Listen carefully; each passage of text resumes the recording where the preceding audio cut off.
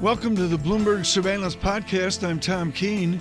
Daily, we bring you insight from the best in economics, finance, investment, and international relations. Find Bloomberg Surveillance on Apple Podcasts, SoundCloud, Bloomberg.com, and of course, on the Bloomberg.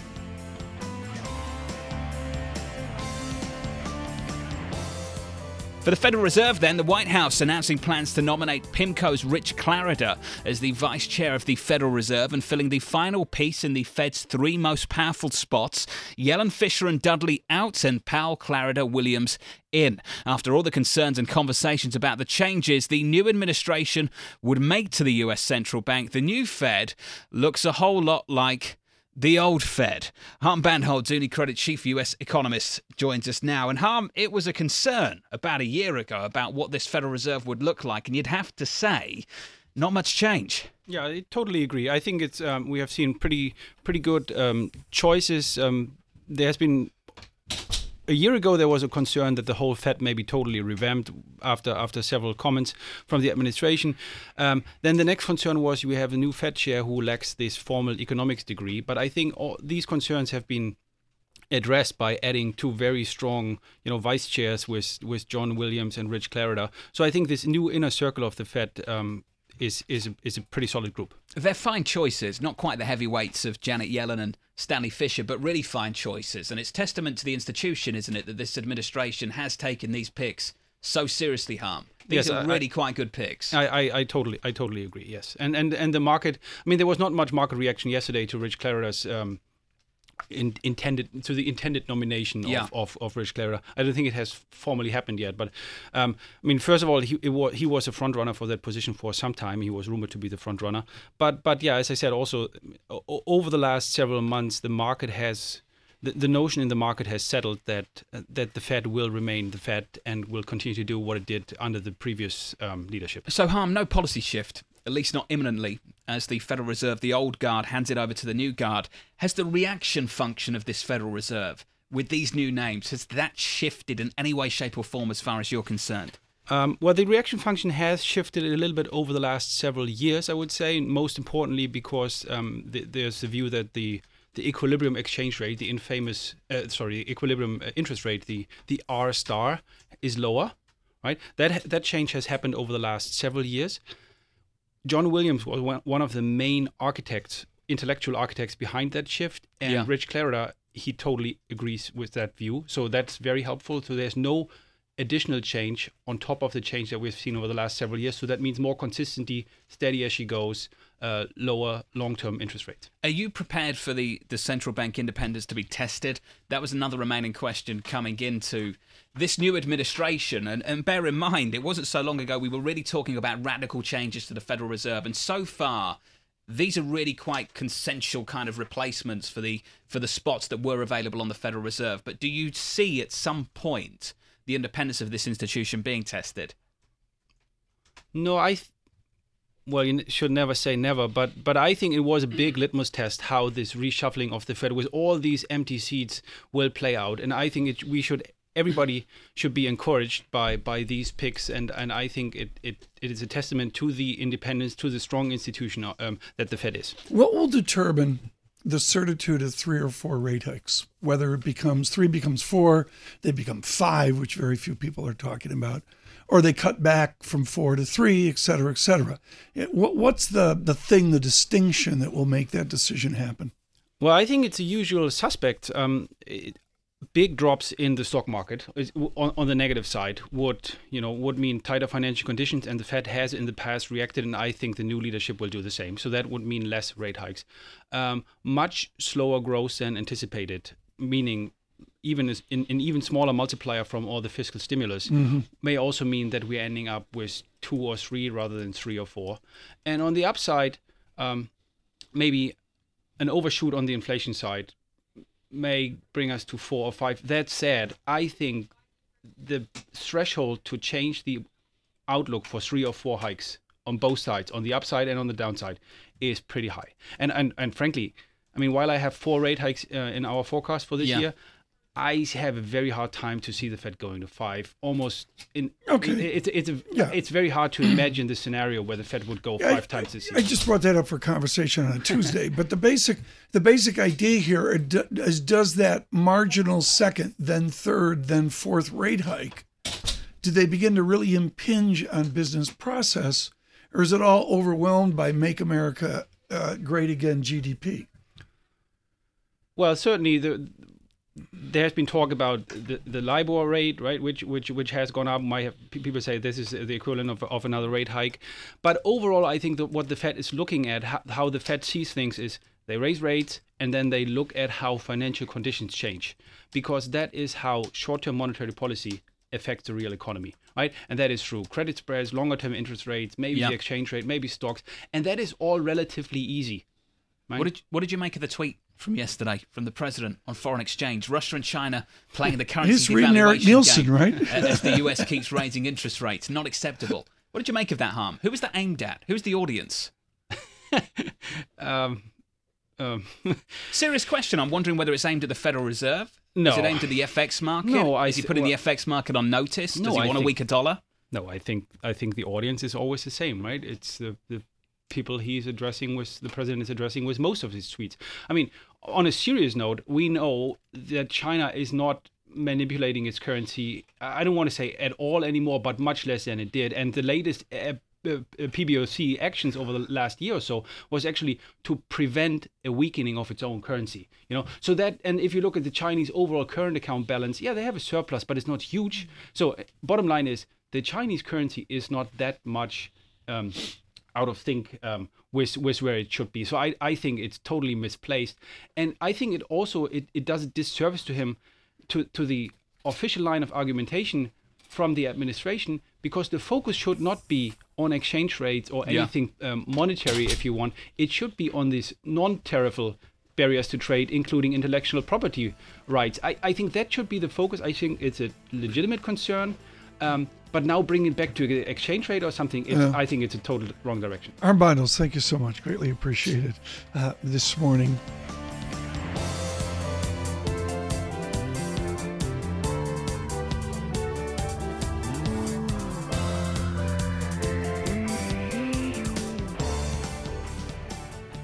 You've heard me say it before. I'll say it again. It is a price of 2 martinis for an annual subscription. And it is Foreign Affairs Magazine. The font is large for those sight impaired like myself, but far more importantly, it is smart, smart, smart. Well-timed here. Is Democracy Dying? A global report. We are advantaged by having Gideon Rose with us of Foreign Affairs Magazine. Why that cover? Why is democracy dying? Because right now there clearly is a resurgence of authoritarianism in lots of parts of the world. China, Saudi Arabia, elsewhere. And there are also lots of problems in the major advanced industrial democracies in Europe, in America. And so we did a survey essentially of just how bad things are. And the answer is pretty darn bad.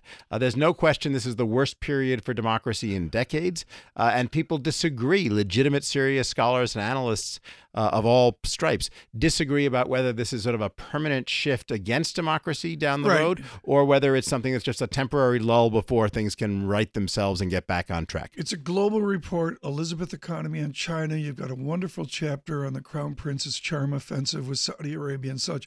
Which chapter sticks out to Gideon Rose?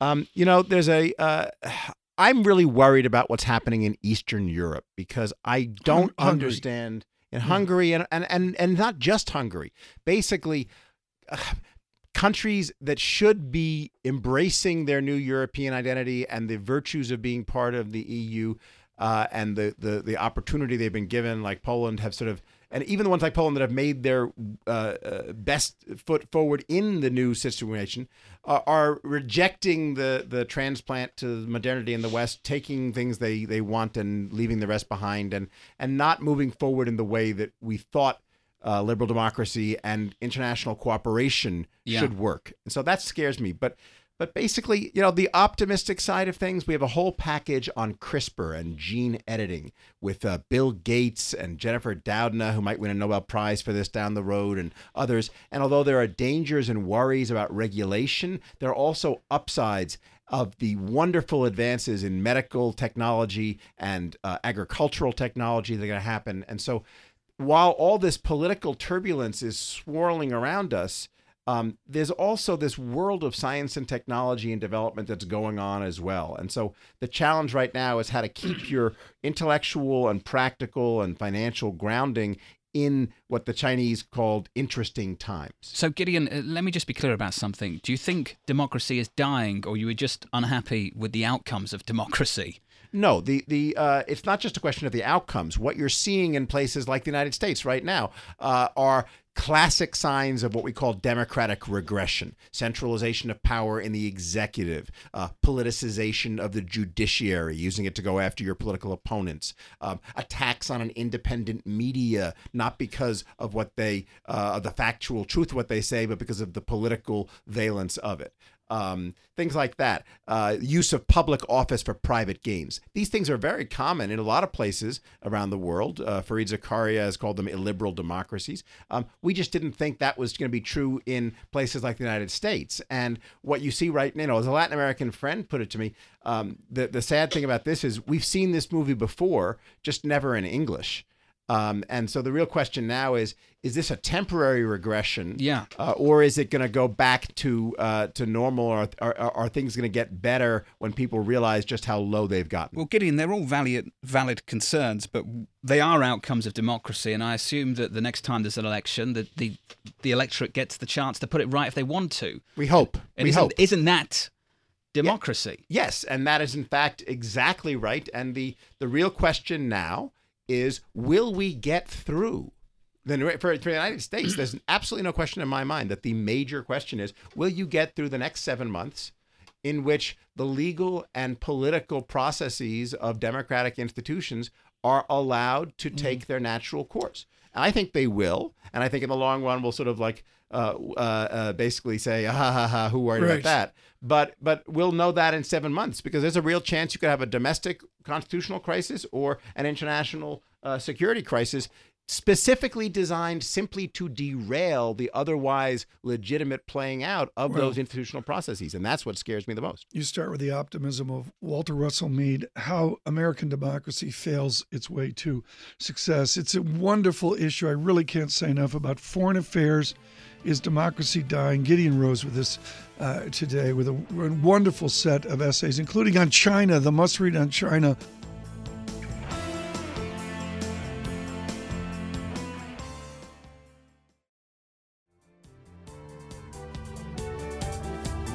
Neil Shearing is with Capital Economics, looking at the economics of EM and their interdependencies. Neil, the interdependencies of a Chinese U.S. tit for tat, what's it mean to Indonesia? What's it mean for the Czech Republic? That's a key question that we need to think about, because what's happened in the global economy over the past 20 years has been that China's become this manufacturing hub with spokes spreading out all over East Asia and all the way into Europe even. So if there's a trade spat between the US and China, that's going to trickle down through supply chains and hit other EMs, so particularly Taiwan, also Korea, mainly in East Asia. But as you say, it goes much beyond that as well. Looking at the story within China at the moment, Neil, the economy seems to be this tug-of-war between the old economy and the new economy. And you see that in the data this morning, retail sales versus, say, industrial production. How are they managing that transition from the old engines of growth to the new engines of growth, Neil? It's a difficult transition, and it's one that's going to take place over a matter of years and decades rather than months and quarters, I think. What we see in the data today, I mean, you take the official data at face value, the economy is remarkably stable. Actually, in our view, the economy is already slowing. We have our own activity proxy. That puts growth at about 4.8%, not 6.8%, 4.8%, so substantially lower than the official data, and it's on a declining trend. And part of that is industrial weakness, the effect of pollution controls that were put in place over the winter. But there's also, as you say, this more fundamental weakness in fixed investment that reflects the deeper transition that needs to happen over the next decade or so. And Neil, on the triple R rate at the Chinese central bank, the reserve requirement ratio, a full 1 percentage point cut, a 100 basis point cut to that this morning. Neil, what are they trying to address with that kind of action, and how are they easing that transition by doing it? I think there's several things they're trying to do here. They're playing a very difficult balancing game, balancing out the Chinese People's Bank. On the one hand, they've got one eye on the currency. The Fed's tightening. They're raising one of the policy rates, albeit one that doesn't necessarily have any impact on monetary conditions. On the other hand, they have a kind of one eye on the fact that credit conditions in the real economy are tightening, and that's what this reserve ratio cut this morning is aimed at, trying to ease back on some of the ease credit conditions in the real economy, try and get some of those engines of growth going again. So this, and it's percolating, certainly in the last 5, 6, 8 weeks, which is about slowdown. I mean, I guess we had nascent boom and a pretty good, better than good global economy. Is the shock of the world economic outlook out today by the IMF going to be a little bit of not recession or gloom or depression, but just a slowdown in the too good to be true global economy? I think that's right. I mean, I've been in this game for long enough now that when you get almost unanimity amongst economists at the turn of the year that we're in this synchronized global upswing, you knew it was too good to be true. And to my mind, that signaled the peak of growth in this cycle. Now, I think that's uneven at this stage. As I say, growth in the EM world, at least to the extent there's been a slowdown, that's been led by China, and growth elsewhere in Latin America still seems to be picking up, for example. The real shock in all of this is that the European economy seems to have lost some steam over the last couple of months or so. And that was the part of the world that was much earlier in the growth recovery. It wouldn't be that much of a shock to see the US slowing right now, but Europe slowing right now, I think, is a surprise. And John Farrow, Ambrose Evans Pritchard of The Telegraph, with a very cogent essay with the R word on Germany, recession. Really? Not predicting it, but as Neil says, some of the precursors are there for real slowdown in Europe. And the backdrop to all of this, Neil, at the moment is trade concerns, tension between China and the United States, and the president injecting some concern around the FX market as well. Not the first time he's done it, referring to China and Russia as playing the devaluation game. The Treasury Secretary Steve Mnuchin, in an interview with CNBC earlier this morning, saying that the president's currency comment was a warning shot to Russia and China. What's your read on that, Neil, and how difficult is it to read what the ultimate policy of this White House is when just a couple of days ago the Treasury said that China was not a currency manipulator, then a couple of days later the president says they are? Well, exactly. It's extremely difficult, and it's extremely difficult for market practitioners to get their head around what's going on. I think there's a particular irony in the case of singling out Russia, because, of course, the reason the ruble has weakened, the devaluation that the president talks about, is because the US has placed sanctions on the country. So actually, this is not about Moscow intervening in the foreign exchange market. This is about the effect of sanctions and the impact that's had on the currency. But look, the Treasury report that came out earlier at the back end of last week, I think actually was a bit more timid than certainly I had expected and some people in the market had expected. They could have made a plausible case for singling out countries like Korea, for Thailand, Taiwan, and they stepped back a bit from doing that. What do you say about a headline from Mr. Mnuchin's interview? Trump only considers re-entering TPP on better terms. Why should any Asian EM that you look at, Neil, go to the United States, quote unquote, on better terms? I find that illogical. The short point is it won't, and that won't happen. Now there might be some cosmetic changes that can be made to coax the US back in, as it were. But I think what's happened in the US, at least, on the US part at least, is that this realization that actually the TPP, the bedrock of the TPP, this kind of idea of the TPP was to kind of almost form a bulwark against China in trade terms, get allied countries like Japan, Korea, the Pacific nations on board, press back against China. I think only now has there been a gradual realization that was the aim, and hence perhaps the reappraisal in Washington.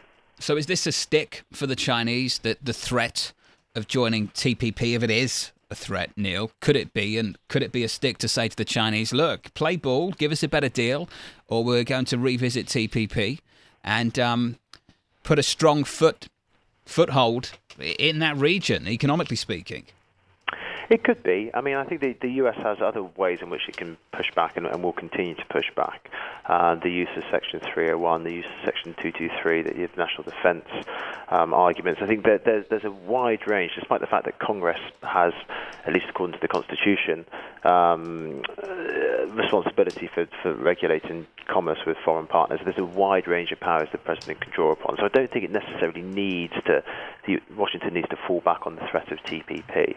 But it's certainly everything's going into the mix now. And I think at the moment that the big question is this a phony war that we're seeing? At the moment, all we've seen is a list of tariffs, potential tariffs. Nothing's actually really changed. Or will both sides follow through? And if they do, then that's obviously a game changer. But the news, just very quickly here, the news out of that Chinese technology company, that's not a phony war. A U.S. company can't deal with this tech-savvy telecom company out of China anywhere in the world. I believe that's what I read. It's not, and obviously that has ramifications for that company and any company that deals with it. But in a macroeconomic sense, when you're dealing with the two largest economies in the world, trade between those countries totaling hundreds of billions of dollars each year, that is a drop in the ocean. So it's to my mind, do we see, if we start to see tariffs on $150 billion worth of Chinese exports to the US, then that's a much bigger deal. Neil Shearing, Capital Economics Chief Emerging Markets Economist.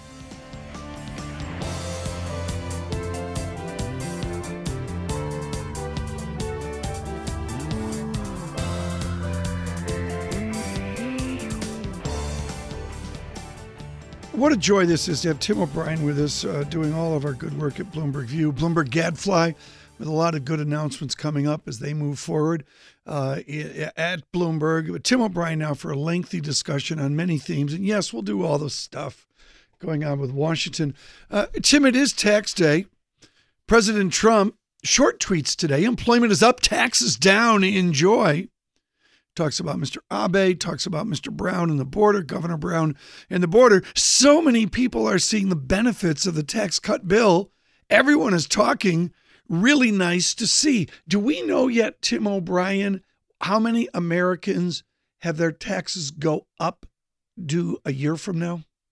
I think there's still a long lag time in a lot of this. I think one of the tricky things now with assessing any of this macro stuff is, to a certain extent, President Trump is laying claim to a job market that preceded him, that was already healing before he came into office. So I think he needs a couple more years in office before he can lay full claim to a rebound or to a Trump effect on the job market.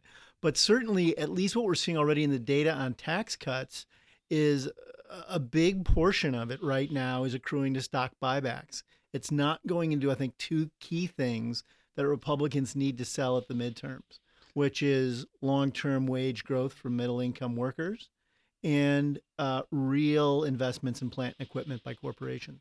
When we look at this, and I give credit, I'll say, to the New York Times and their graphics of the number of people that would benefit from a tax cut, everybody's taking a collective victory lap on it, it seems like right now. Do you, in the study, particularly Bloomberg Gadfly, in the think tanks in Washington, do we know when those benefits end the tax cut? Obviously, there's going to be a good feeling for a bunch of hitters, full disclosure, including myself, for 12 months. Me too. But when's the benefit end? When's the free lunch There is end? no free lunch. So there it is. There is never a free lunch. The math ultimately on this isn't complicated at the end of the day. It says the government collect enough revenue to balance its books and just pay its bills. And I think, we've recently had a big CBO study out that by 2020, the deficit's going to hit $1 trillion. What do we do when that rolls around? What happens to the bond market when that rolls around? What's going to happen to inflation rates when that rolls around? There's a certain amount of, I think, concern here that this tax cut is going to have a nice effervescent champagne-like short-term pop. Yeah. And everybody's going to have a hangover later. And the CBO report buried you last week in all the news that you follow so much. With your classic book, Trump Nation, and all that you went through off of that book, how has that book aged in the last year? When you go back and look at the citizen Trump versus what we've seen, how has the book aged? I think the book, one of the magical things about President Trump is that he is predictable in his unpredictableness, and he really hasn't changed much since he was about 20. He really is who he is. He is who you see. He's a survivor. You can really understand him through two lenses, either self-preservation or self-aggrandizement. That really hasn't changed for a very long time. My book came out in 2005. I think the portrait of him that is in that book is pretty accurate. Within that is the phrase that's in the zeitgeist right now that, person A, person B, person C is going to have their day at court, or justice is going to be had. And all the focus now, again, is on Kimba Wood, who's one of our federal judges. Al D'Amato is the one that recommended her to President Reagan to the bench. And Kimba Wood, for me, will forever be younger. And she's, a senior judge now, out of Connecticut College, out of Harvard Law, with some notorious cases along the way. She really took charge yesterday in that courtroom. I think people, the sophisticates, seem to be surprised by that as well. Right. She had two things she had to look at, which was both the White House and Michael Cohen's lawyers said that the documents the FBI got when they raided Mr. Cohen's office, he's Trump's personal attorney, should be subject to a review before prosecutors could do anything with them.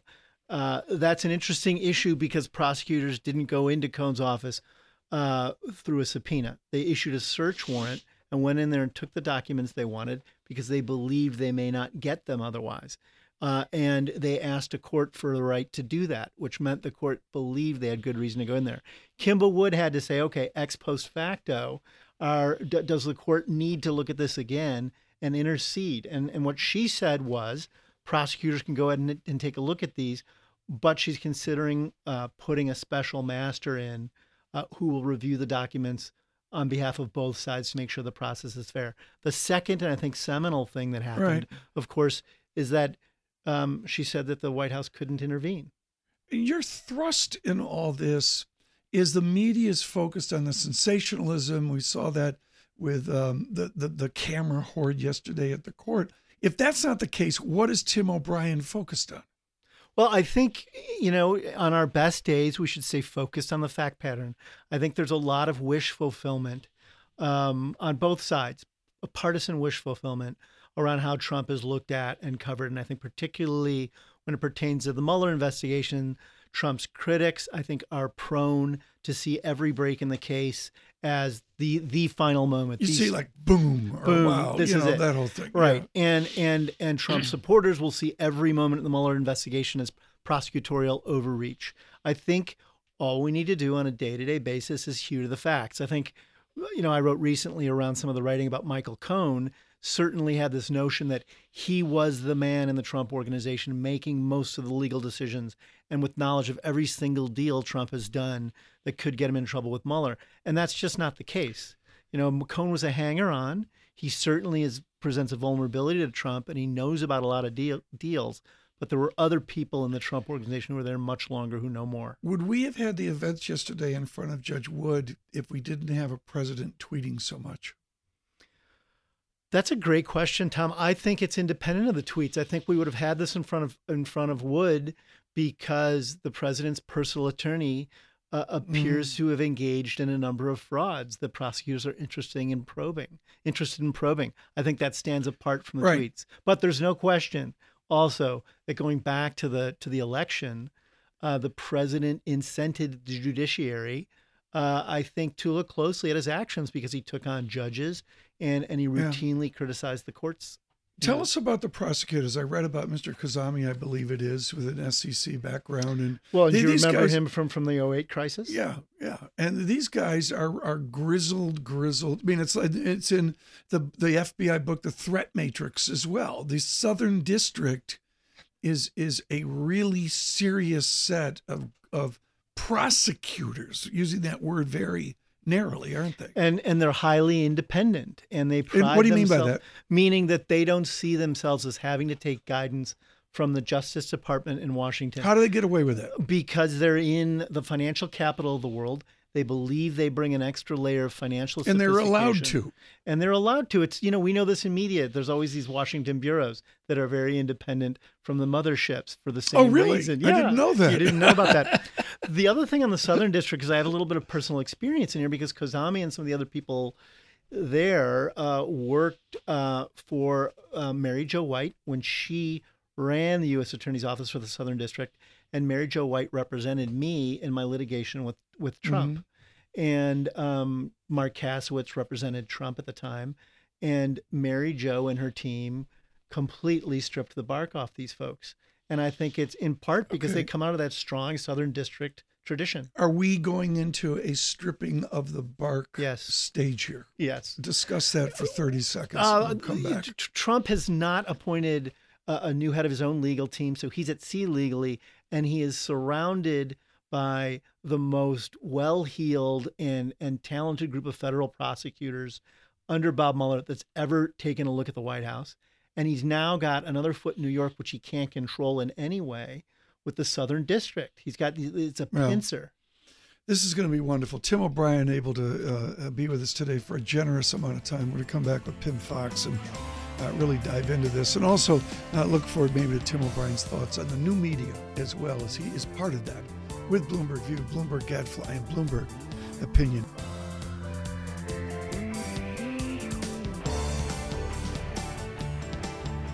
Thanks for listening to the Bloomberg Surveillance Podcast. Subscribe and listen to interviews on Apple Podcasts, SoundCloud, or whichever podcast platform you prefer. I'm on Twitter at Tom Keene. Before the podcast, you can always catch us worldwide on Bloomberg Radio.